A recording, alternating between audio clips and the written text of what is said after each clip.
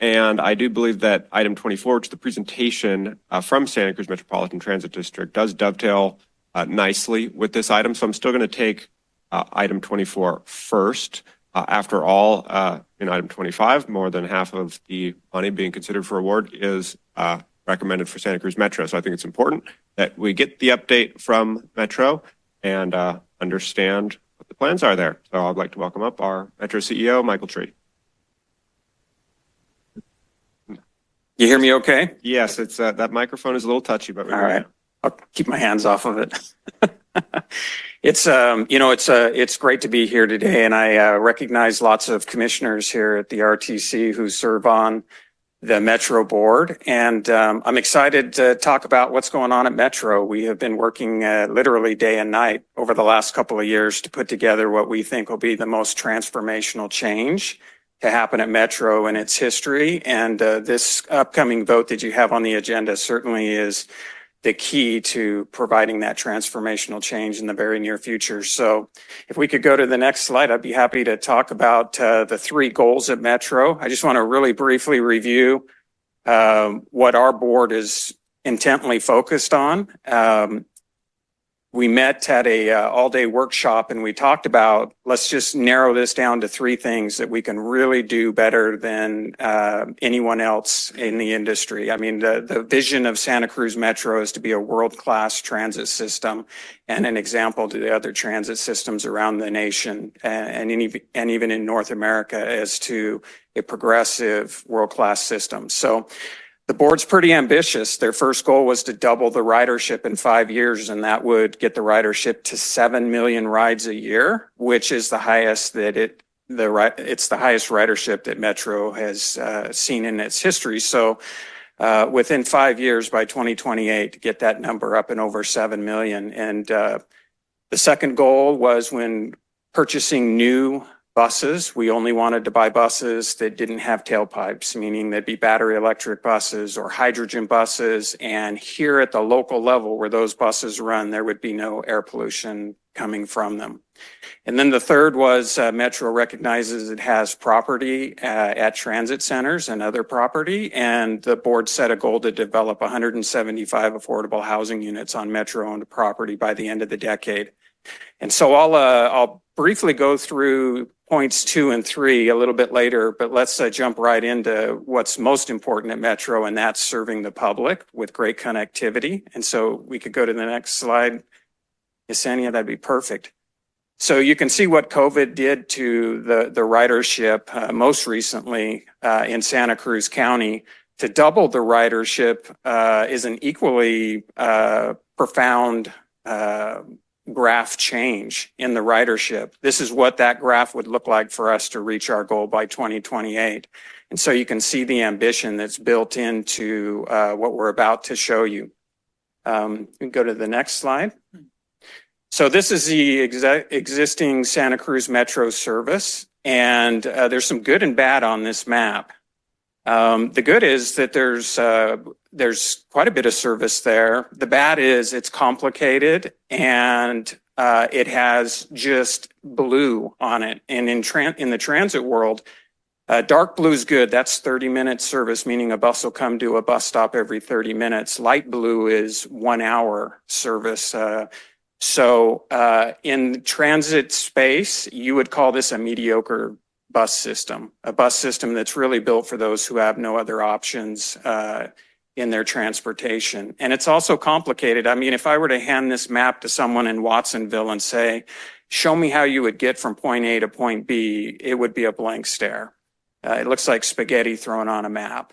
And so over the years, this is what happens when a transit agency is having public comment and reacting to public comment.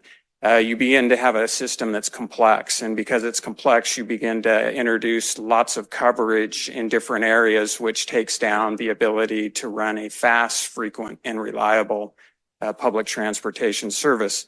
So if you remember nothing else about my presentation today, know that if you want a world-class transit system, it needs to be simple, it needs to be fast, frequent, and reliable. That's what really jumps the ridership and allows people to feel freedom with their transportation and basically use it as a livable transportation option. So what you don't see on the map that you would definitely see in a world-class transit system is red. And red's usually a color of caution, but in the transit world, red means 15-minute service. And for a real livable system, it's 15-minute all-day service. And so this is what the planning has resulted in creating a world-class transit system for Santa Cruz County. You see lots of red, which is 15-minute all-day service. You see straightening of routes. And I'm excited to even do some additional adjustments as we move forward in our pilot project. But what's exciting about this is that I'll just give you a couple of examples. If you're living in Capitola and you want to ride to the downtown area of Santa Cruz or to the University of Santa Cruz, that will now be a one-seat ride, meaning you'll get on the bus and you won't get off the bus until you're at your destination, wherever that may be as you're traveling. As I mentioned, it's 15-minute all-day service. And what's really exciting about this is that every single intersection that you see that has a red line going through it, we're planning transit signal priority with the Public Works departments, whatever jurisdiction that intersection may be in. And so with the transit signal priority, every single trip can save up to 9 minutes by not waiting at intersections. The technology borrows a few seconds and extends a green light to allow a bus through, or perhaps advances a red light into a green light to get a bus through as it's approaching. So it's imperceivable to the public, but has a lot of time savings, and that time savings in a ridership modeling application generates 500,000 rides per year just with that transit signal priority. And of course, you're probably thinking, well, what does this new Metro with Wave service, which is what we're calling the 15-minute all-day service, because just like Waves in Santa Cruz County, it comes often, and it's a powerful way for residents to start enjoying their Metro service. But what does the ridership modeling show with a service like this? Well, the ridership modeling shows that you will surpass 7 million rides during your pilot project. But we're also unveiling some new announcements in the near future. And if you invite me back in December of 26, I promise you that this service here will be upwards of 8.5 million rides per year, which is over 1 million rides per year than you have ever carried in the history of Santa Cruz Metro. So there's excitement here. I'll just say a few more things before we move on. This new Wave service, it necessitates 64 new employees, and you have 30 of them here today who are in training, getting ready to introduce your new Wave service in the summer of 2024. And that economic impact of those 64 new jobs is more than $32 million to the regional economy. A couple other bullet points here that I think are really important. Over 100,000 residents will have access to Wave service, that 15-minute all-day service, within a 5-minute walk. And that's what you want. Lots of people with the ability to very quickly enjoy premium service. And as mentioned, the ridership, the conservative of this is the ridership would increase 7 million rides per year during the pilot project. And I think you're going to be 8.5 million when I come back and we talk about this at the end of the pilot project in December of 26. I think I have one other page of benefits. The VMT reduction through the ridership increases is right around 9.9 million rides per year. Your emission savings is 40,000 metric tons a year. And the last two are probably just as important as anything else. It's equitable.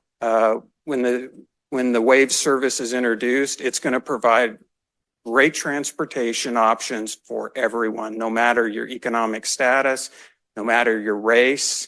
This is going to be a transportation for everyone. And then finally, with quality transportation service, which is multiple routes serving an area with 15-minute all-day service, you now have access to a lot more competitive access to state and federal funding so that you can put your housing where the quality transportation is. And so those of you who sit on city councils and on county commissions, you know your RENA numbers are important. You want to plan that carefully.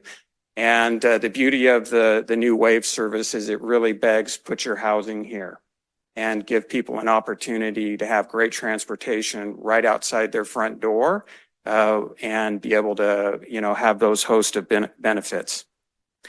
So I think I just wanted to remind you what the wave service looks like. And moving on to the next slide, I just wanted to make sure you're aware of some really fantastic things going on at Metro. And what's really beautiful here about this picture is there's not smog in this picture, and that's the way we want to keep it. The board has worked really hard to put together a portfolio of 9 funding sources to recently buy 57 zero-emission hydrogen buses. And to complement that, we have the One Ride at a Time program, which allows residents, when they ride Metro, for every 25 times they ride Metro, $10 is contributed to the Monterey Bay National Marine Sanctuary and the Bay of Life to work on really incredible projects. And you can see as we just flash through the next couple of slides, the great work by Franz Lonting and other select artists who have donated their work to put on Metro buses to highlight the program and highlight really the beauty of the Monterey Bay through your Metro bus system.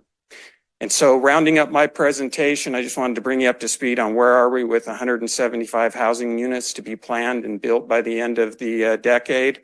This, of course, is the Pacific Center North project. It's at on the Santa Cruz property in downtown Santa Cruz, and we have fantastic partners with that. The city, obviously, they have taken the lead on this project. We'll be breaking ground as early as February of 2024 for 120 affordable housing units on and adjacent to the Metro property. So that's an exciting project where we'll really revamp how Metro functions in the downtown area and have a really standout housing project that's right where it needs to be. And then finally on the next slide is the Watsonville Transit Center.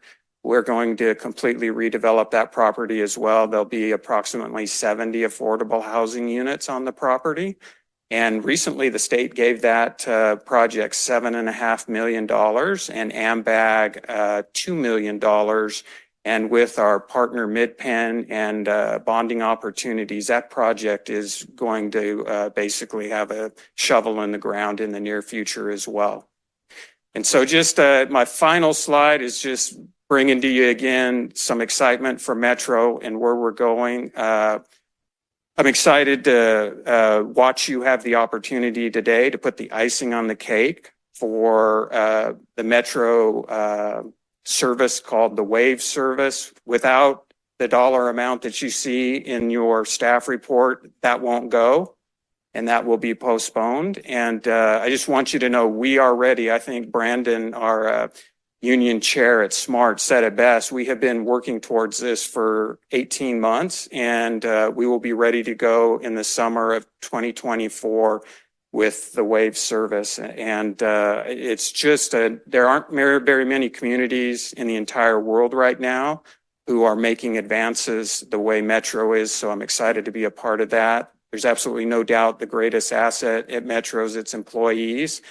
And I didn't ask anybody to come today, but everyone is interested in what's before you because they know it's transformational for everyone. And with that, I'll end my presentation.